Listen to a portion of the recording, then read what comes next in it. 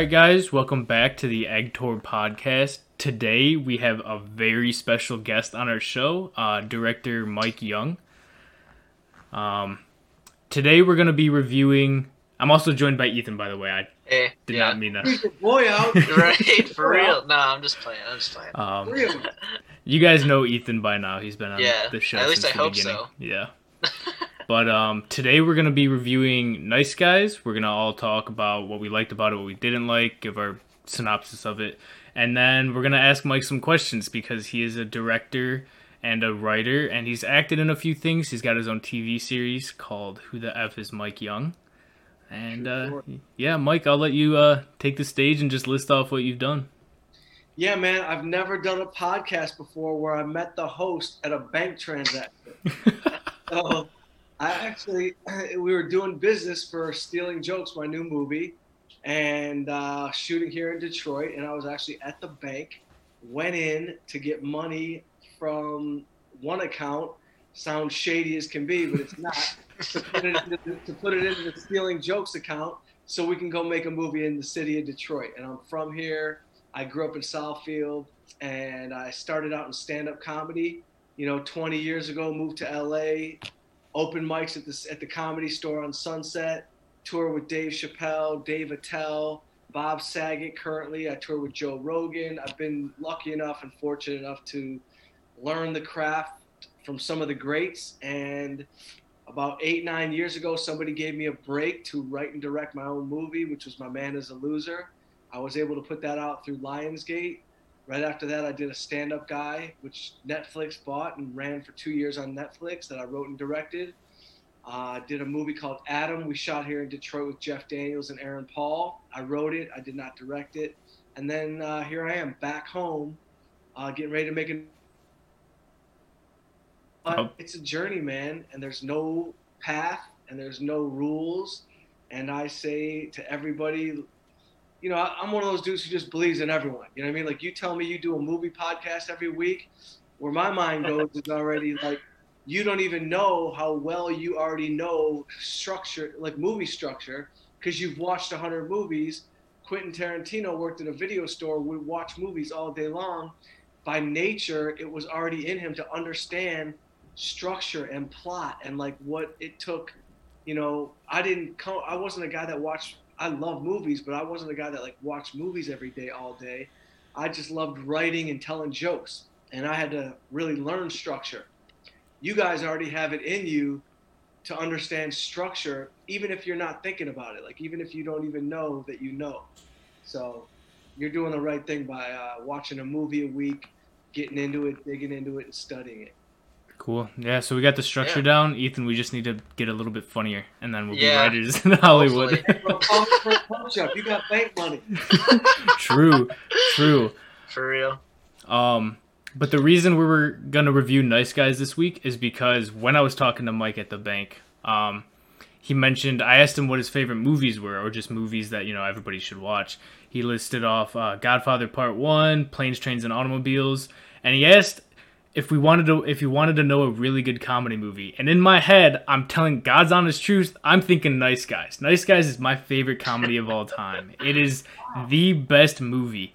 And this guy spits out Nice Guys. And I was just like, no way. So that's why we're reviewing that movie this week.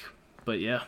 That's crazy that I didn't know you had that in your mind when I told you you had a crazy shocked look on your face and you were like, no way, bro. I love Nice Guys. I actually hadn't seen Nice Guys until last year, maybe 8 months ago or whatever. It wasn't even on my radar. And when I watched it, I was like, this is the exact tone that I'm trying to capture in my new movie. I'm trying to play this movie with a serious storyline, yet these characters are so hilarious that it's a very specific tone, and it takes a lot to get that out of a movie and out of your actors. And obviously, it was written by and directed by Shane Black. Did he write and direct it? I think he wrote and directed it. I think so. Yeah, he also did Kiss Kiss Bang Bang in the earlier 2000s.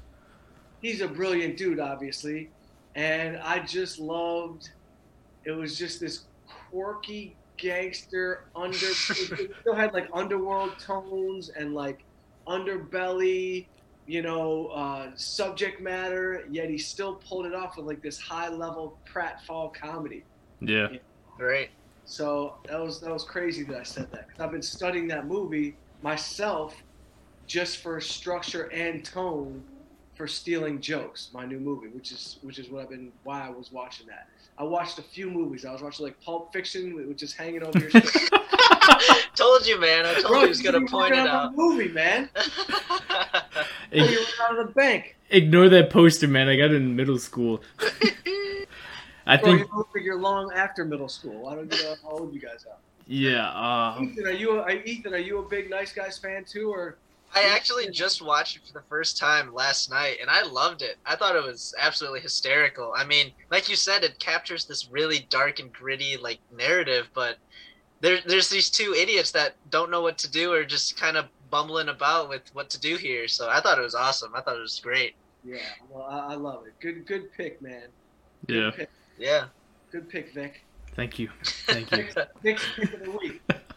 Yeah, we could do that. But actually, no. My favorite Quentin Tarantino movie is Reservoir Dogs. I think I watched that a lot too. Yeah. For this movie, I watched it a lot because, there's.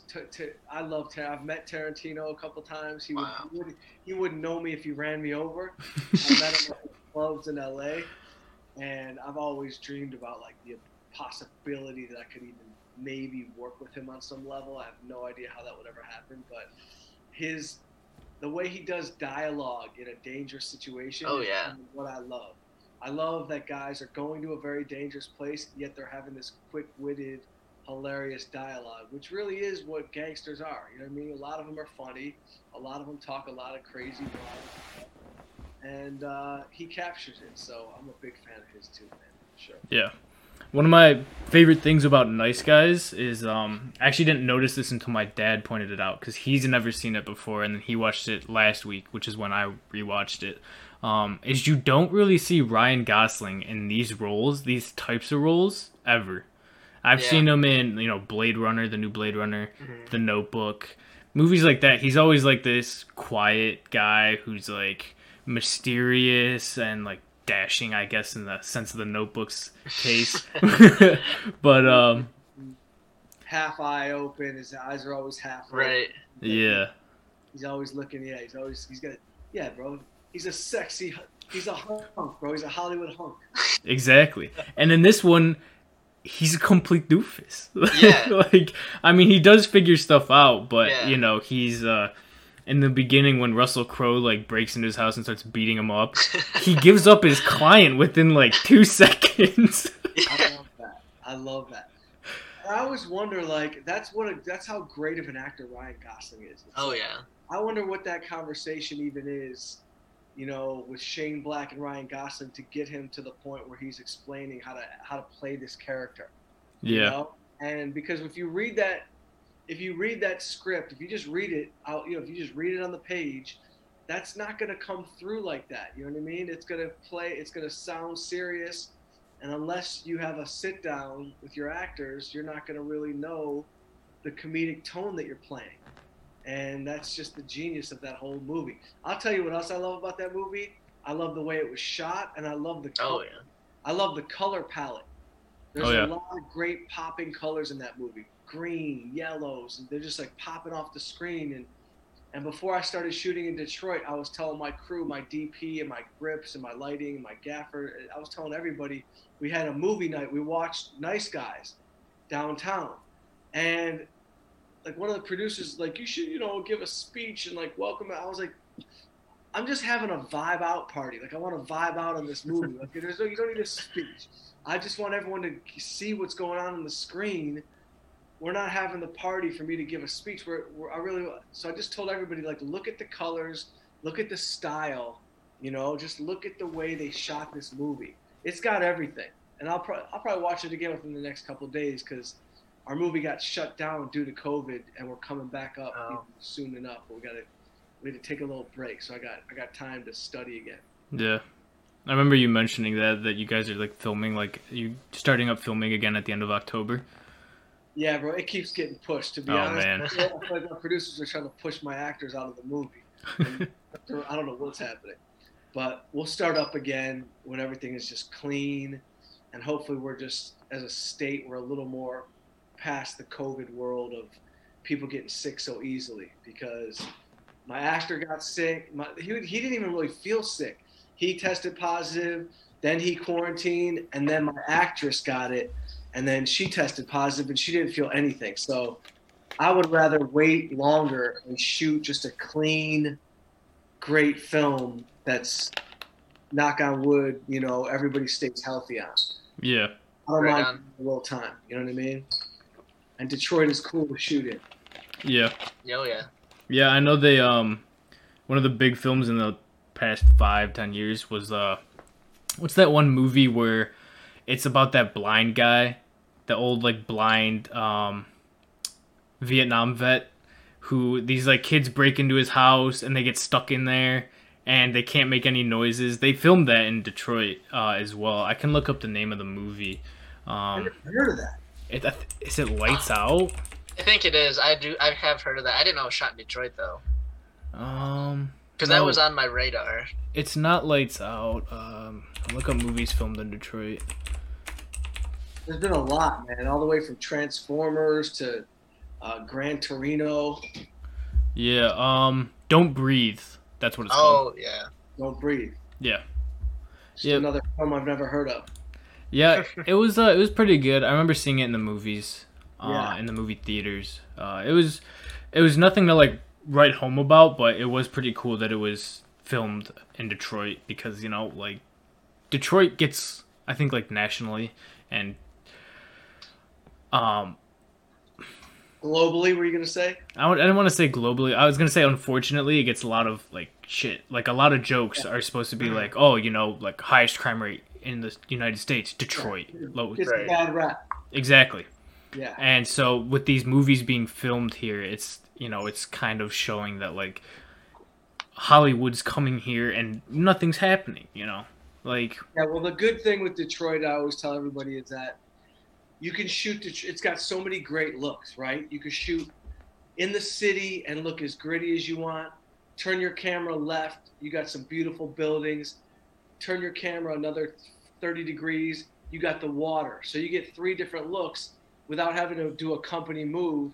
So financially, it behooves you to shoot in Detroit, especially if the incentive comes back, the tax incentive, mhm. because the look of Detroit and the surrounding suburbs is as good as anywhere in the country. And so I'm going to do my part to get as many movies. Like Dan Gilbert's financing my movie. I could say that out loud, I'll just straight up. And he really hopes that entertainment will come back to Detroit and give it sort of a rebirth and breathe some fresh life into this thing, because it's an entertainment town, man. Motown was here. Some of the greatest jazz and blues were here back in the day. I mean, had great theater here. So I love Detroit, and I'm gonna try to. If I can make a great movie here right now, boom, I'm gonna make another one right after it, and I'm just gonna stay in Detroit and just do my thing. If I got to go on comedy tours, I just pop out of Detroit Metro. Yeah. Right on. Good airport. Quicker Yeah. flight. It's quicker flight over to the east than it is flying across the country. I've been in LA 20 years, man. I'm tired. I'm tired, bro. Too much. I played enough basketball with Adam Sandler. I'm good. That's I'm awesome. back underground. Yeah. Like actually, like the story of Nice Guys. I know it doesn't take place in Detroit, or I don't think it doesn't take place No. in Detroit, but it's about like the big three, and like the motor companies and like the underbelly of that, like Mike was talking about earlier. I love that. That was so crazy because that was just like a little storyline that you didn't know was going to pop up. And I think it was about the catalytic converter, right? Yeah. It was the guy that invented it was going to become wealthy, and and then there was another movie that came out. I think it was the Don Cheadle film that they shot here, that they just shot here. No Sudden Moves. Yeah. Oh, The Soderbergh film, and that was a storyline in that movie too. And so there was just some dirty stuff happening with the car companies. If you hear anything in the background, don't worry. It's just my mom making something in the microwave. No worries. You're fine, man. We all live with our parents here. Yeah. Yeah. I'm a grown man living with my mom's right now. I'm a grown man living with my dad.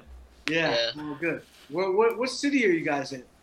I'm in Novi, so And, yeah, and then Ethan. Oh, I'm in Fenton, which is like 20 minutes south of Flint. So, Oh yeah, I know Fenton. yeah. I played hockey in Fenton. Oh, really? I played against Fenton, growing up in Southfield. Yeah. Oh, gotcha. I think that's the first time I've ever heard somebody say, "Oh, yeah, I know where that is." Yeah. You got two different vibes going. Victor's got the bright light, ready to watch another movie, also play Xbox for 26 hours straight. And Ethan's got some kind of draconian vibe going on where it's like, I don't even want to know what games you're playing or what you're watching. Hey, man, lights are too bright sometimes.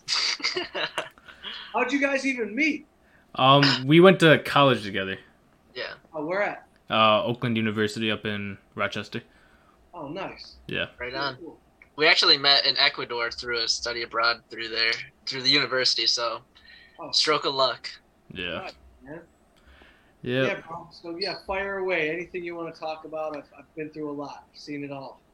Cool. Okay. Well, I have not made a great movie yet. I will say, you always feel like you could do better. Mhm. Yeah. Like I learned so much on My Man Is a Loser, the first movie I made. You learn so much making a movie because you got 150 people that you're working with, and it's just happening at 100 miles an hour. And especially as the director, you're involved in every single little aspect of everything, and you don't know how much you know until you go to your next movie. And then Yeah. when I did a stand-up guy, I just was like moving like this, just fast, moving. And I was like, wow, I really do know how to make a movie. And then I took 2.5, 3 years off before I got on the set of my new movie.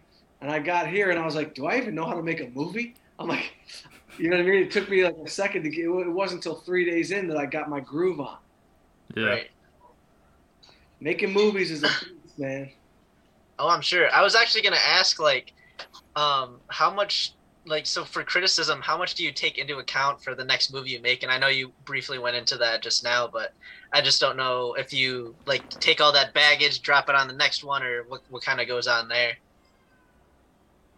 As a comedian, I'm thick-skinned, but I still, as an ego person, I don't take criticism too great. Like the first guy that dogged me out, like the critic that dogged out My Man Is a Loser, I wanted to egg his house. I started looking up where he lived and who he was, and I was like, I can't do this because this is going to happen all the time. I can't be egging people's houses in my 40s. I was like, it's just a bad look. So I take the criticism, and some of it's warranted, but who the haters are by reading it. You could tell a guy who was a frustrated writer director who can't believe I got to make a movie when he says stuff like, what's John Stamos doing in this movie? We've seen this storyline before. And it's like, that's just a hater. But if you said this guy really needs to work on his visual style and the comedy is there, but the style's not there, I'm with you on that. And it's because I got a lot to learn. So I'm good, bro. I'm good with being criticized. I'm good with critics now. I don't care. I get to make my movies. I know I have a lot to improve on stylistically. I didn't come from film school. I don't know how to work a camera myself. Wow, I don't gotcha. physically work a camera. I just know story. I know beats. I know rhythm. I know actors. I know characters, and I'm gonna learn, what I need to learn as I go on. Right. That's awesome. Yeah, I have no problem saying that I got a lot to learn. But critics, the whole critic world is I just don't like it. Let the public decide. You know what I mean? It's like, who's a critic? We're all Right. critics. Everybody's a critic. Yeah. Yeah, exactly. Social media has given everybody a voice, Mhm. which is the worst thing you can do for social media. It's like every single human being now can say their opinion, and it has an effect. It's it got a negative domino effect. And if people knew how hard it was to make a movie like truly physically, mentally, spiritually, how hard it was to make a movie, they'd be more reticent to talk negatively about it. You know, is reticent a word? Where did that word come from? I don't even know how to spell I'll it. ride with it. That makes sense? Yeah. Yeah, they'd be more weary of just straight up like dogging out somebody who made a movie. Right It's on. like the hardest damn thing in the world. Not the hardest. Brain surgery is probably harder. Curing cancer is probably harder.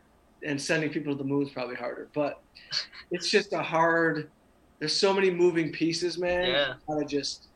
It all starts with the script. You got to make sure your script is dope and your script is tight. And then Right. Yeah. I feel like the whole critic thing is like a lot of critics are looking for, you know, that perfect movie. They're always looking for how can this be better?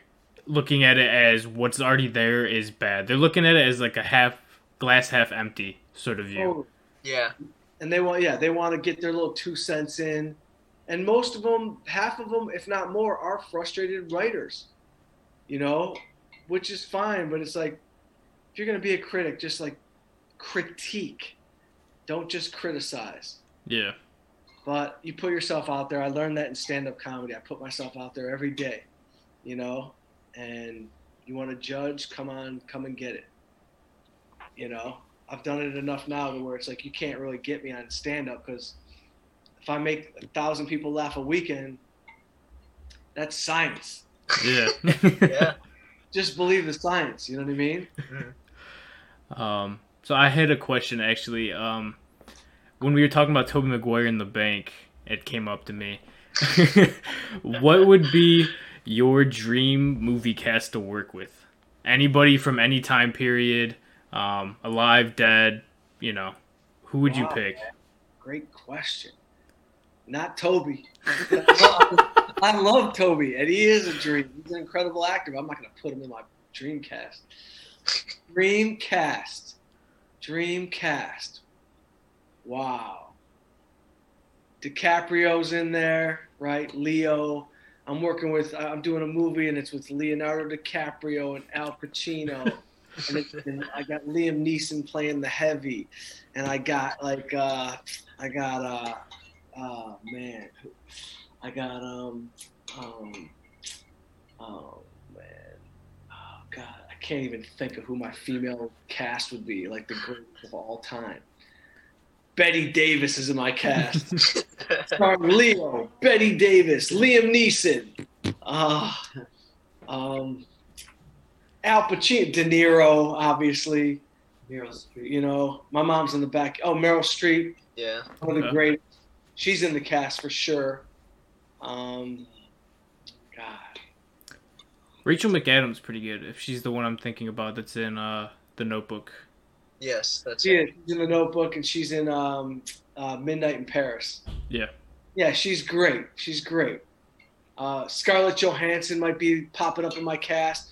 Ryan Reynolds. Yeah. I love Ryan Reynolds. Can't go wrong with Ryan Reynolds, man. Ryan Reynolds, man, that dude could just be hilarious. He's hilarious, man. Yeah. Jonah Hill might creep in. I don't know what kind of movie that would be. De Niro, Pacino, Jonah Hill, Leo. I haven't seen Leo do a comedy. Wolf of Wall Street, though, was a lot of fun moments. Yeah. So I think they actually put that in the comedy division. Oh, really? Did they? I think so. Yep. That's a good movie. Yeah. Yeah, but yeah, Leo's on my all-star cast, man. Yeah, he's one of my favorite actors because, you know, I love his movies, like Shutter Island's really good. The Revenant I loved. I loved it too. That was really good. It was long, but I could sit through it. You know, I wasn't bored. I know a lot of people's criticisms with it was that it was too long. I think it's somewhere around 3 hours, but it's supposed to be like this grueling tale of this man who is absolutely destroyed by a bear. His kid gets killed by some hunter, and he's pissed. He's going revenge, and you know that's the movie. You have to talk. Exactly.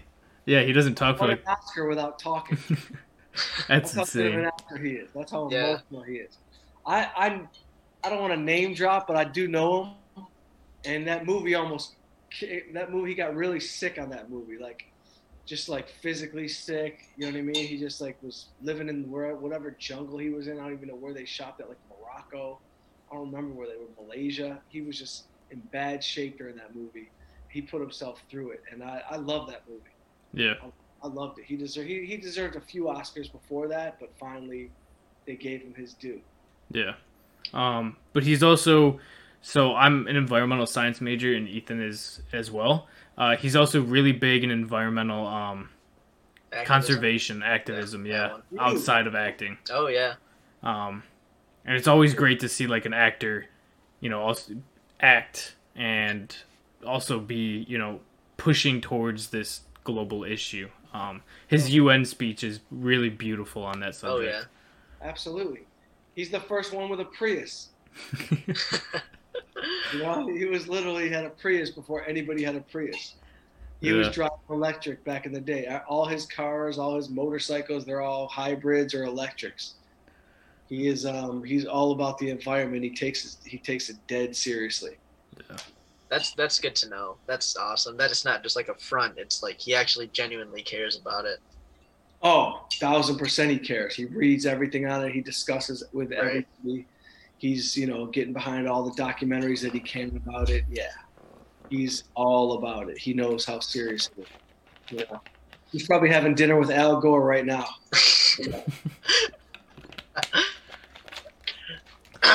Solar out. Ready for solar. Right. I just saw that Tesla. This meeting has been updated or upgraded. I just saw Tesla's moving out of California. Oh, really? Yeah, they're going to Texas. Wow. Yeah. Interesting. I know, very interesting. Making movies ain't easy, bro. Yeah. Ethan, did you have another question? Oh, give us like a brief rundown of your directorial process, just because I can't imagine that like you've been saying, it's not easy. It's got to be so hectic and chaotic for months and years on end. Yeah, so my process is always script first, right? So I just get the script to a place where I'm going, I love this script. And the actors that I'm going to send it to, they're going to love this script. So my process is just get the script tight, and then I get it out to a casting director, and I have voices in my head for the character. So sometimes I'll have actors, like their voices in my mind, like I'll have Michael Rappaport's voice in my head when I'm writing the character. So I'll get him the script, and I'll have different actors, and I'll get it to their agents and their reps. So I get, I get everything down on page. I get it to my casting director. Boom, we start reading people right away.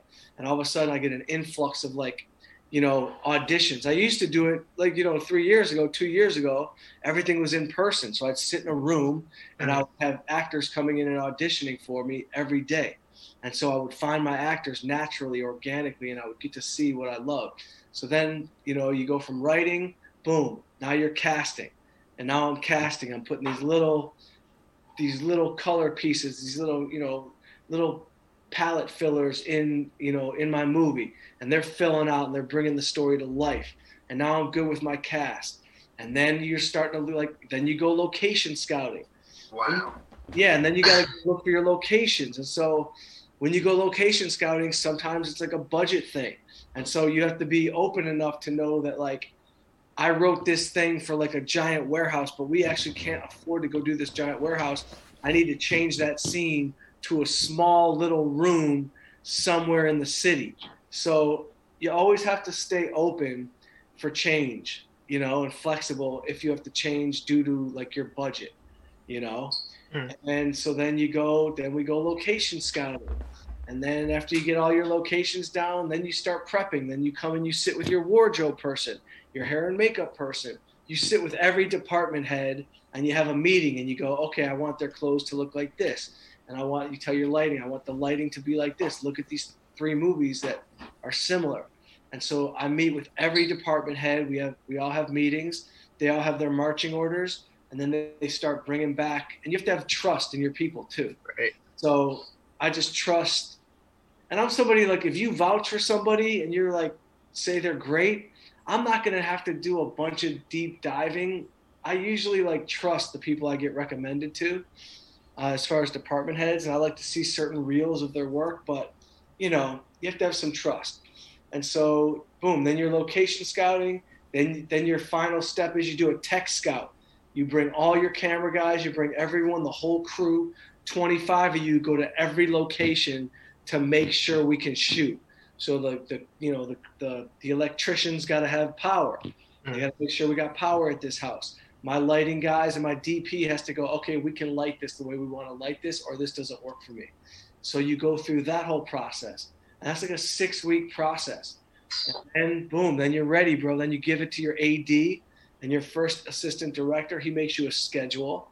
And he says, on this day, on day 1, you're going to shoot, all the scenes in this house. So it could be the first scene of the movie, and it could also be the last scene of the movie. So you're shooting. So they break down your schedule in terms of convenience. So you're never shooting in in sequential order. You're shooting all over the place for financial reasons, for accommodations, just to make it easy on everyone's life. And so then you do that, and then that's my brother just walked in. I'm doing a podcast. And then after we tech scout, boom, we get ready for day 1. Day 1 principal photography. Oh, and then before that, for like a week or so, I like to rehearse with the cast. So if they're all in town, we'll do a table read. Right. We'll do a table read together. And I haven't got to the point where I'm like confident enough where I'm drilling them and I'm like, I want to read this 5 times. Yeah. But I'm getting to that point now where I'm like, you know what? Your job is to act. My job is to direct. Let's rehearse a bunch of times so you know your lines. And that's where that's like a new phase I'm going through where I'm willing to rehearse more and more. Some directors don't rehearse. I need to rehearse because I just need to know everyone knows their lines. Because for a lot of these actors, they don't know who I am. And they're like, maybe I'll come to the table a little loose and I won't really be on point. I can't have Right, for sure. And that just sounds like a insane process. I could not imagine keeping all those parts moving, and then not even to mention the actor schedules if they have other projects going on, stuff like that. Happens all the time, bro. I'll probably never hire stand-up comedians anymore. My schedule keeps changing because of their tour. So I forgot that I was like hiring comedians, and they're like, yo, I got a club date on October 22nd. I'm performing at the Paramount Theater on the 25th. And it's like, I'm going to just start hiring only actors who are ready to work and I could get their schedule. Right. Well, bro, it's a crazy process. And, anyone that wants to go into it has to just love it. And I do. I love it. I love it. Yeah. I love all of it, every aspect of it. My eyes aren't great, so I like I said, like getting behind the camera, I just got to get better with camera motion, transitional moves, from one scene to the next. So that's like the next level that I'm going to. I'm going to go to the next level with lighting, color schemes, camera moves, stuff like that. Gotcha. That's exciting. Yeah. I was really naive as a kid until about my sophomore year in high school. I always thought that movies were filmed in the order of the movie, so like sequential. I did too. And I thought that till 2 weeks ago. Don't worry, everyone thinks that. I just can't imagine how you keep that in your head, because like most people, like whenever people do tasks or they write, I don't know how writing goes. Like if you write like the same way you film, with like you have an idea for the ending or you have an idea for the middle or the beginning, but I just don't know how, like in your head, this all like fits together. Because if I'm filming a movie, if I'm filming the beginning and the ending at the same house, that's the movie. It's gonna be like 2 scenes. Yeah, no, you don't think about that scheduling at all. You just write your movie, you write your story, 90 to 110 pages. You just write it, and that's it. You don't think about that stuff. The actors, it's up to them, and that's why you got to respect an actor, because they are the emotional. They're the vessel. You know what I mean? Like they have to know when they're shooting day 1, but they're shooting the 20th scene where emotionally they're in a different place. that's on them. You know what I mean? They have an emotional place. That's the end of the movie on the second day of filming. That's what their job is, and that's why I always say, like, I respect the hell out of these actors, man. Like, they're real deal. You know, like, it's no joke. It's no, like, whenever I hear anybody talk about, like, I want to be an actor and I want to do this. No, you don't. Like, unless you do. Like, if you do, you better be about it. You know what I mean? You better be in acting class. You better be really studying. You better be reading plays all the time and, like, getting into it like that, because I got much respect for what actors do, man. I don't think I can play one note as an actor. I did my own series, but I basically just played a version of myself. And to go deeper would take a lot of work, and you just have to respect these guys at their craft. Now, don't get me wrong. Some of them get diva-like, and they can be a problem. That's when you got to just, like, work that personality situation. You know what I mean? You got to just, as a director, you're dealing with 50 personalities. Yeah. Different types of people. So I'd say the best thing is just learn how to deal with people and get your point across and communicate. Right on.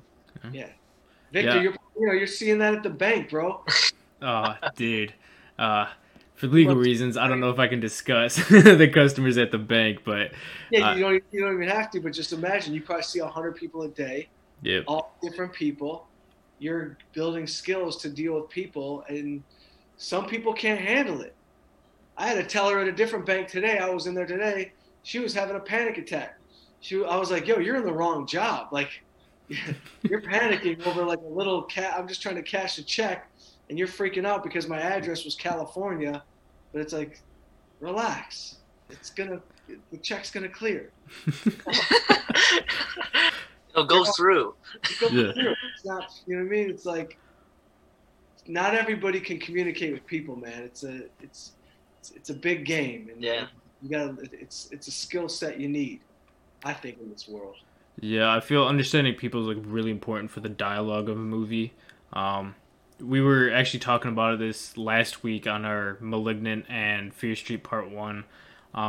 Malignant's a good movie. It's a horror movie, and typically when you go into horror movies, you don't expect insane dialogue. Like, you don't. It's got to be good. You can't have people, like, talking to walls with no emotion. But it's like that sometimes, though. It really feels like it, because some of the scenes in that movie. And I'm not hitting on, like, the actors or the actresses, because, like, we always make this clear when we talk about the movies. We never place any of, you know, the criticism on the actors or actresses, because 90% of the time, you know, if these actors or actresses are in Hollywood, they've done a great job to get there. You know, they're on a big screen movie on HBO Max, or they're in, you know, AMC or Imagine. But the dialogue in that movie, it's just, you know, things people don't say to each other. It's really like when you write things down, it felt like it was directly taken from a script. It felt like, you know, like if you were to write something like, you know, show that the character has a blood connection that they haven't realized until now. And that's exactly what she says. She says, I didn't realize I have, you know, because, like, this is her adopted sister or something. Yeah. And she's like, I didn't realize I was looking for a blood connection this whole time. It was right in front of me. You know, it seems like it's like a very on the page thing, which I don't put on the actress. It's got to be some kind of combination of, you know, like the writers or the directors just choosing to say it like that. It came off as, like, very campy, I guess. Yeah, so you're saying that it was too on the nose and it wasn't done subtly. It was, like, just done for, like, oh my God, you're my lost sister that I didn't know was going to show up until 5 seconds ago, and I'm so happy that you are my lost sister who just showed up with the same bloodline as me. This is crazy. Exactly. Yeah. Essentially to progress the plot, too. It's just like they're like stepping stones. Like, just in case you missed this, here's this kind of information that you should have known, but we're going to give it to you anyways. It's tough, man. See, when you're writing plot, it's in the exposition a lot of times. You know, it's not in the dialogue, it's in the exposition. But when you're writing it, you got to advance the story. So maybe they had, like, a tough rewrite session on that movie, and they were like, no one's understanding what this bloodline is. Damn it, I'm just going to write it. You're my sister, who I've never met. Yeah. There's a good chance.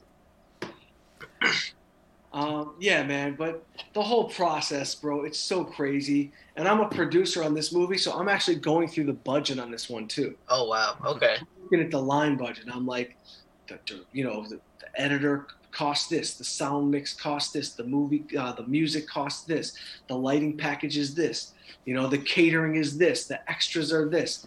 It's crazy, man. It makes you realize like I need to write smaller. I just need to start confining my locations because I wrote too many damn locations for this movie. Yeah. Right. But I love it, man. I just love the process, and I'm fortunate enough to have been doing stand up, and like people have blessed me with like skills to write. So writing has been my thing, and then more recently the directing came on. But it all comes from my stand up background. Yeah. Yeah. Which is crazy. You said you were offered the chance to direct the movie, correct? Just to double check that. Yeah, the movie which movie? This one? Or just your directorial debut in general? Yeah, when I directed, I was hired to write the movie. They were actively looking for a director. I had never directed anything in my life. And I said to the producers, I was like, I could direct this movie. And they're like, what are you talking about? I was like, I'm telling you, I could direct this movie. I should be the director of this movie. And so they called a friend of mine, Doug Ellen, who created the show Entourage. And they called Doug Ellen, and they were like, Doug, this guy says he could direct the movie. And to Doug's credit, he goes, a monkey could direct this movie. Absolutely. Let him direct it. And so they hired me, and that was it. And they hired me to direct it.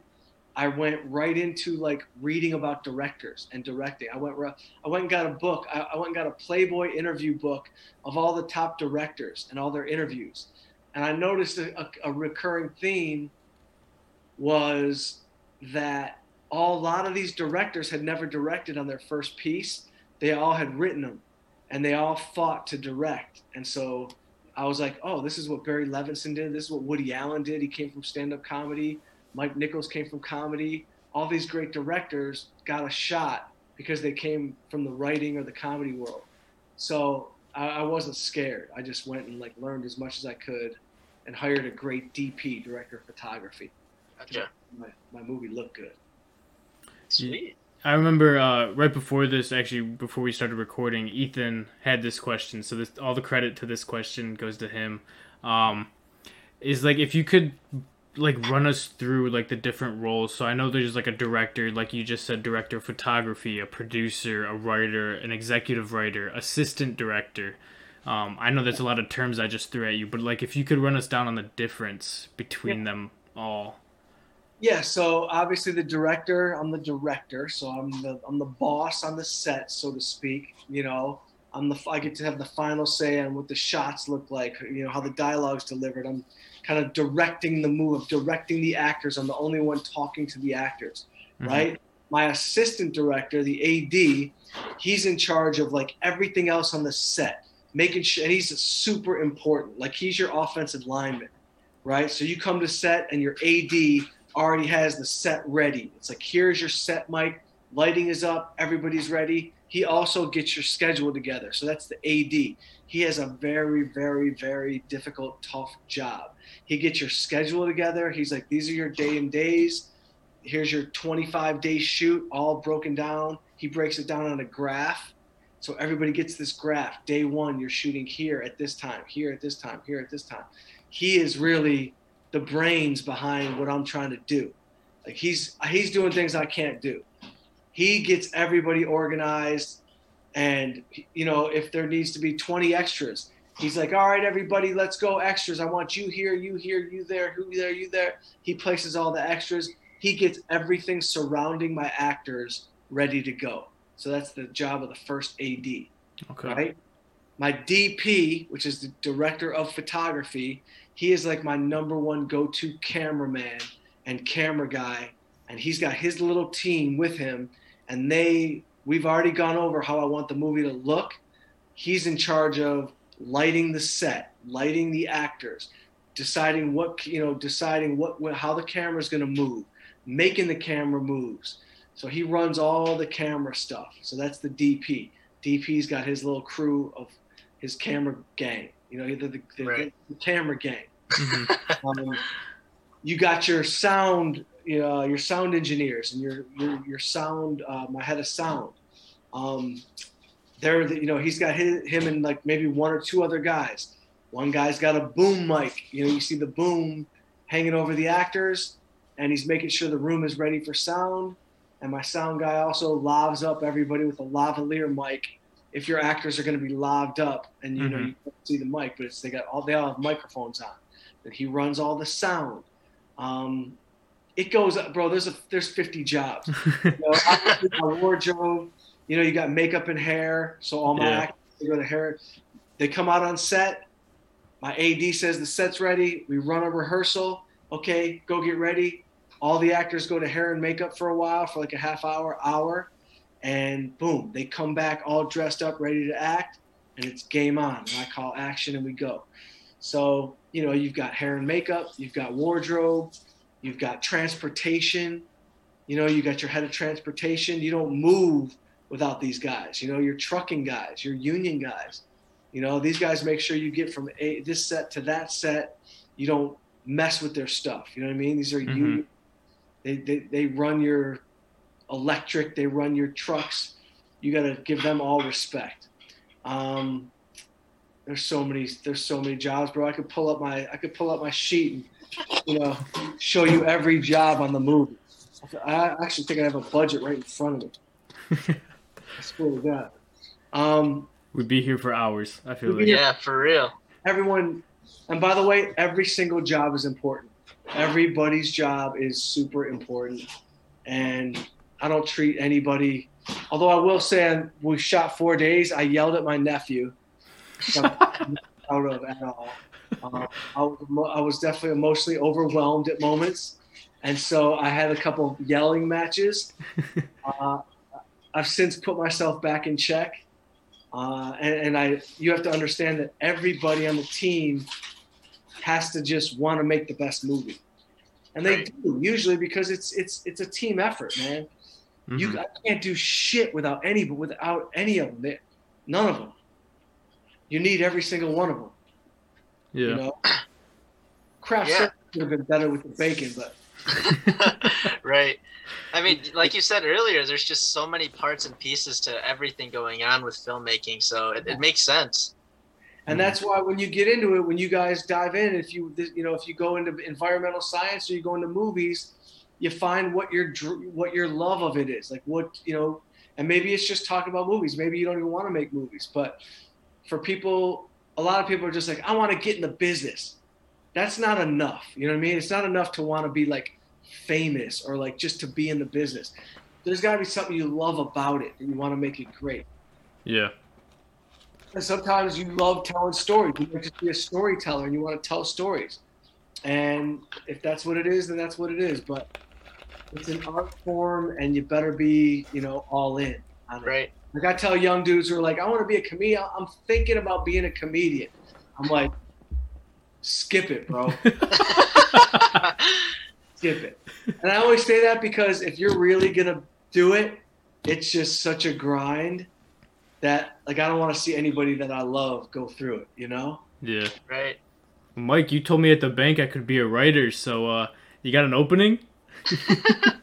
Hey, man, listen, I'll let you read the script, and if you find some holes in my plot, you feel free to come at me, because oh, shit. I really do believe that when you watch that many movies through osmosis, you develop in your brain a rhythm of how movies, like, you probably don't need to read the book Save the Cat or Screenplay by Sid Field, where they say, like, at page 20, you have to have an inciting incident. At page 5, you got to mention your theme of the movie. From page 30 to 55, that should be your fun and games moment, where your actors, where your cast is just, they're on the run and they're having fun. Page 75, you should start your darkest hour. That's the darkest hour of the character, where you're going through your darkest moment. It looks like all's about to end. And then page 90, boom, they come through and they journey back to home, right? I could tell you that based on a book I read, but you probably already know that based on watching 100 movies. Yeah. That makes sense, right? Like, that's just how movies are. That's what the story is. So I'm not the greatest writer, bro. I just love writing and I love I love telling stories. I Yeah. grew up telling stories. I've always been a storyteller. I've always been involved in stories. My dream was simply live strong, like just live out there, meet a ton of people in your life, make friends, listen, pay attention to situations, and then write about those that you've been through. Mm-hmm. Some writers, they come from a background of just purely reading. They're just such voracious readers and so well read. They write from like an imaginary reading world, which is great too. Some writers write from a world where they lived a hard life and then they write about it. I'm like a combo. I've lived like a lot of life and then I write about it. Mm-hmm. It's comes from anywhere, man. To backpack off Ethan's question, what is some things you liked better about just being a writer, just being a producer, or just being a director? Like, is a director just upright in every way better than being a writer, or are there some trade-offs? I actually think that I love writing more than I love sitting down alone and just writing and going into a zone where I'm living in these characters' heads, because when I look up, it's like 2 hours later and I didn't even notice the time was gone. Mm-hmm. So I know that I'm doing something that I love when that happens. I actually love that process. Directing, I love certain aspects of directing. I love working with my actors and like getting the best performances out of them and just watching the whole thing come together. I'm getting better at directing, so I haven't fallen in love with directing as much as I love writing. And I probably love stand-up as much as I love writing. I love writing comedy as much as I like writing movies. So, I don't have like I don't have like a favorite, but I do love the writer's life. I love to work out. I get to work out. I drink some coffee. I go and I discipline myself to get to the table and I write, and I get to make my living, knock on wood that way. So I like the solitude of it, man. Mm-hmm. I actually do like the solitude of it. My fiance doesn't love it, I could tell. He's gonna have to deal with it. I think that's awesome that you find, like you said, the solitude in writing for movies. For me personally, I jumped into movies just because I like how they look. For one, I really like Zack Snyder's movies, as you can see by the hoodie. I'm a big Zack Snyder guy, and I just think with directors, they have like a certain type of framework or how they shoot. Like J.J. Abrams has the lens flare type thing. Uh-huh. So I just wanted to piggyback off that. For sure. And by the way, you would probably already be a good filmmaker as far as a visual filmmaker. If those are your guys and you're already noticing that they've got their own visual styles, I wouldn't even know how to say what Zack Snyder does. I'm serious. I wouldn't even know how to what colors. I wouldn't even know how to bring that color scheme to life. Oh yeah, those guys are geniuses. I'm just a really funny, good writer, storyteller. I'm working on my visual style so people can finally go, oh, now I see what a Mike Young film is. Right. Yeah. It's super funny. It's a super interesting story, and it's got a little bit of style. Right on. I look forward to watching your style develop. That'll be awesome. Yeah. Thanks. So do I. Let's see what I come up with. Another question for you, Mike. Unless you want to ask us some questions. I know this has been heavily one-sided. Yeah. Do you have any questions for us? No, listen, bro. I just love doing this, right? I was on Bert Kreischer's podcast. I was on Bill Burr's podcast. And I just dig that, young dudes are doing podcasts about movies. You're in Detroit, and I'm just I just like I just dig it. And you'll find that there's, more people like me in the business who are totally down to come on your podcast, even though you might be thinking how am I going to get Zach Galifianakis? Just ask. Yeah. Just ask these guys. And my questions for you is, once the bank stuff's done and once your real jobs are done, are you guys thinking about going into movies as a thing, or are you just keep this as a passion, and I want to go into environmental science as my thing? Ethan, I'll let you start because I have no thoughts yet. As of right now, going into the movie industry is not on the cards for me, not on the table. Unfortunately, I wish. I mean, I love talking movies. I love watching movies. So I wish that those were in the cards for me. As of right now, I'm actually planning on pursuing a master's degree in chemistry next fall. So I'm hoping to secure that. What kind of stuff do you want to go into? Breakthroughs in science or? So I do paleo environmental research right now as an undergrad, and then I'm hoping to continue that, and then hopefully go into like geology type stuff with my degree. What is paleo environmental? Paleo? Is that like apes? Is that nuts and berries? What is that? So it's looking at old. So more specifically, we reconstruct old environments based on previous storms that occurred. So for example, Ohio has a few old like hurricanes from the Great Lakes, and we're reconstructing one of those right now by looking at vegetation, geology, sedimentation rates, stuff like that. That's incredible, man.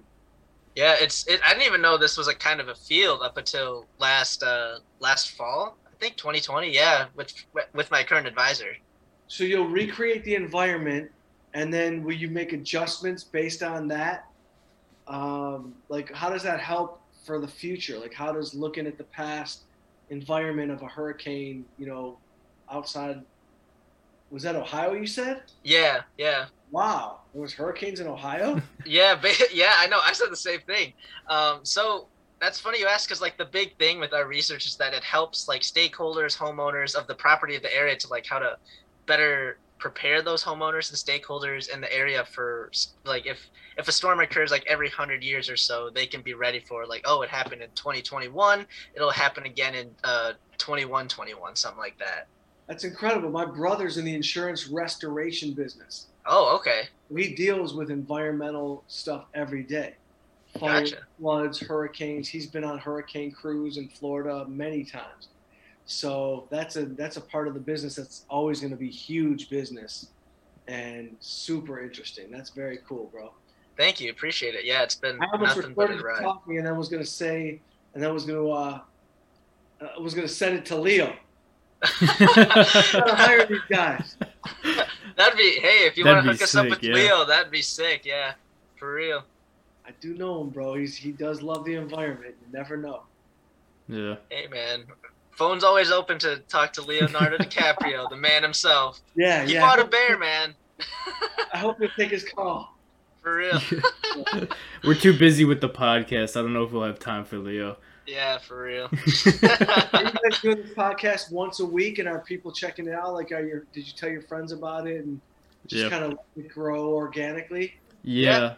We're not like, the only promotion we've done is basically on our social media, so like our Instagram, Facebook, and Twitters. So we started about a month ago. Okay, so it's new. Yeah, this is relatively new. This is our 7th episode. Yeah, I was gonna say, yeah. Nice, man. But yeah, we try and record 2 times a week. This week we were both pretty busy, so we got this episode, and I'm starstruck with the director on our show, so this is kind of like our mega episode. Right. But the biggest guest they've ever had. Yeah, for real, man. Dude, we'll have Clooney on next week. Yeah, hopefully. I mean, Mike Young. But so yeah, we try and record about 2 episodes a week. One being like a main topic episode. We've got it scheduled out to the rest of the year. So like, when the Bond comes out, we'll talk about Bond. I don't want to spoil it too much for our listeners because I think the mystery isn't part of the fun. But because we don't even know sometimes. Yeah, honestly. No, when you guys met in college, were you like, yo, I love movies? And you were both like, I love movies. Like, we should do a movie. Like, were you just a movie fanatic as a kid?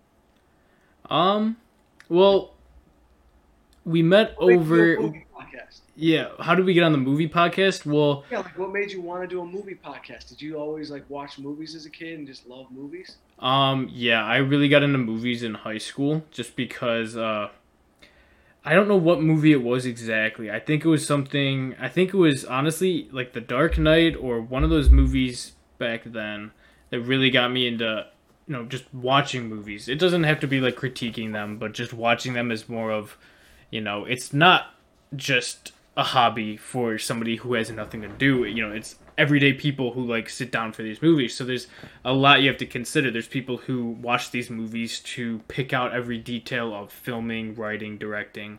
And then you have people who go to AMC every Thursday because they have the AMC Stubs Pass, and they're just looking for a movie in there to be like, all right, what am I going to watch this week? And so with Zack Snyder's Justice League coming out, was that this year or last year? This year, March 18th, 2021. Yeah. So he's got that imprinted on his eyelids. Hey, man, bro, I'll get it tattooed on my forehead if I have to, man. Is it on HBO Max? Where is it right now? HBO Max, and HBO Max exclusive, yes. Yeah, I might watch that as a tribute to you guys tonight. Thank you. Appreciate it. You got to set aside some time for it. It's about 4 hours long. Yeah, it's a 4-hour movie. You can watch it in installations, though. Like, they're broken up into parts. There's, like, title cards. It's super easy. That's what I did. But when that came out, we had already talked movies, shows before. We talked like Netflix shows like Breaking Bad, anime stuff with Demon Slayer. And then Zack Snyder's Justice League came out. And we were like, dude, because we were talking about it. We had our own opinions on it. We went back and forth on like Snapchat and in person. And we were like, we know about these movies, Mm-hmm. And then we were just kind of shitting it one day. And we were like, we should make a movie podcast. Yeah. And then, they kind of just really just went from like nothing, just like a lag to, it's something in the future. We'll get up to it. It'll eventually happen, to we just steamrolled it in like 2 weeks, and we were up and filming. We were on Spotify. We were on Apple Podcasts, Google Podcasts, stuff like that. So it's, once it got started, it was like, I love it. Oh, yeah. I love being like held to this timeline of, if I don't watch this movie, it's 100% on me, because I'm not only robbing, the podcast of an interesting topic, but like, if I'm talking about a movie on the podcast, it's because I'm interested in it to some degree.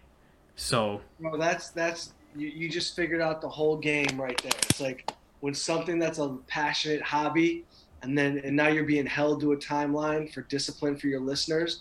That's important. Like, you gotta discipline's the only path to freedom, they say. So that's great sticking with it, and it became just from a passion to a reality. I love that stuff. I love that shit. That's my whole life has been that. I started my podcast, and I'm on All Things Comedy, Bill Burr's podcast network, and I lost steam, and it's all on me. And all my listeners were like, yo, where'd you go? And I just didn't hold up.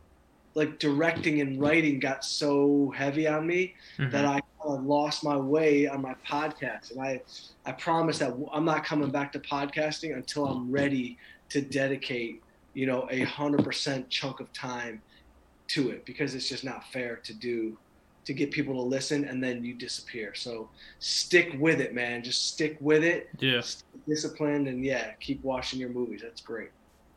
Yeah, it's time consuming because, we're both in school. We both work. Ethan was working like 2 jobs. He's at an internship. And, I got the bank job. I'm in 2 classes as well. And then we got the podcast. We both have girlfriends. You have your fiance. So it's like fitting everything in. It is, I don't want to say exhausting in a bad way, but it's staying busy. It's not like the 9 to 5 where you have like a 2-hour commute. Like, you dread when you're a kid, but you're staying busy in a different way. And I honestly, like, the past month since we started this, I love it. I feel like I'm balancing everything perfectly. We're not skipping out on anything. I'm not rushing it to where I'm just sitting there in bed like, I'm watching this movie because I have to, I'm not forcing myself to watch it. It's like, I want to watch this because I want to talk about it. Awesome. So. Yeah, after starting this podcast, it's really reinvigorated my drive and love for movies. I mean, I've never lost my love for movies, but it's tweaking the way I look at movies now too. And this whole thing has also shown me, like, there's not enough time in the day for me anymore, man. I feel that, bro. I could be working all day, every day. Yeah. Like, make sure you live your life too, because your life will feed your work and your art. So, Don't ignore your girlfriends. Oh, I don't. Oh, She doesn't yeah. let me. Yeah, I try not to. I do my best. Yeah, we're all trying our best, bro. My girl texted me 3 times while I was talking to you. And I told her I was going on a podcast. So, like, there you have it. Yeah. Right All on. right, just a couple quick little tidbits at the end here. Mike, what was your first movie you remember that really got you into, like, that really made you believe I want to do this and I'm going to do this? Rocky. Rocky? Really?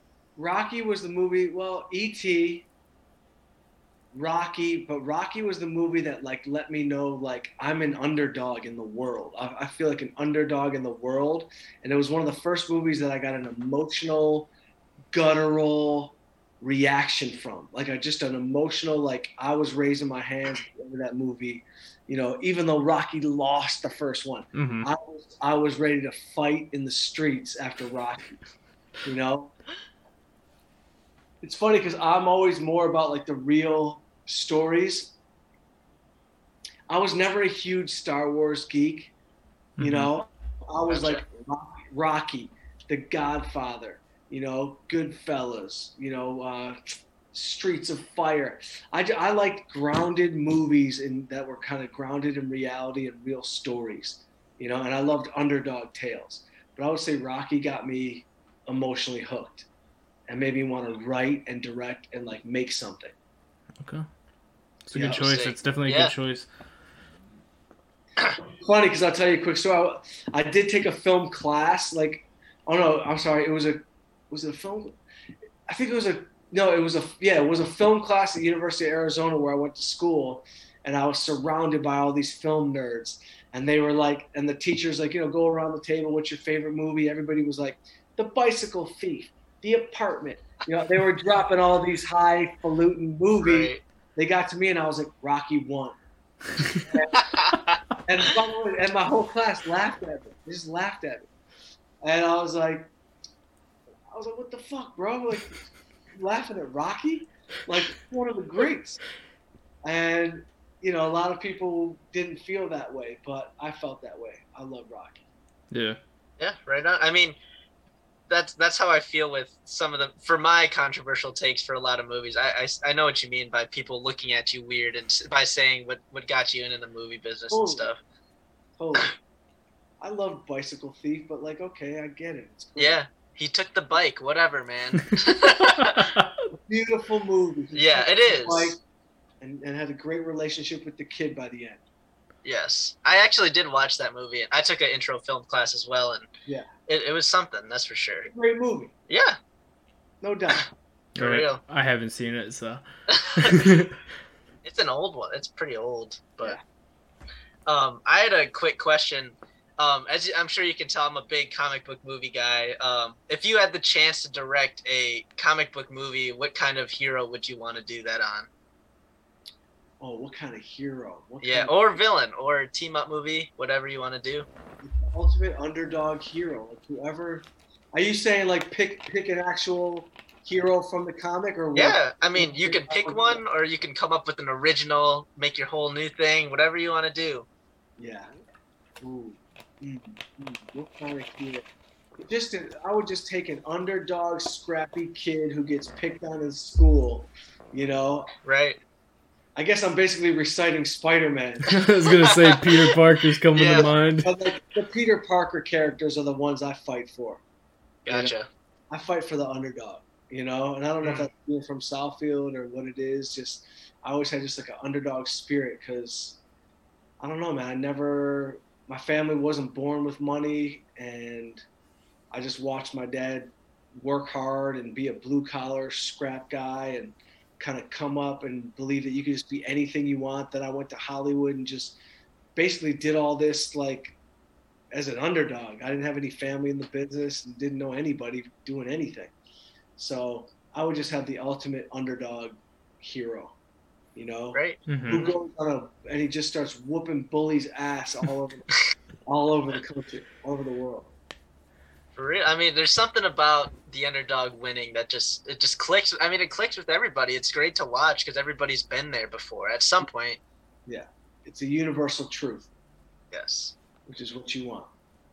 Party. You know, we've talked a lot about beating up kids on this podcast. Now, finally, with our director, we get to visualize that in Mike Young's superhero movie. You're welcome, bro. Hey, if you need a main actor, I will method act to completion, man. If you need me to actually hit the kids, I got you. Jeez, man. That's great. Yeah, but this has been fun, fellas. It's been great. Fun. yeah, thanks for coming on, man. I really appreciate it.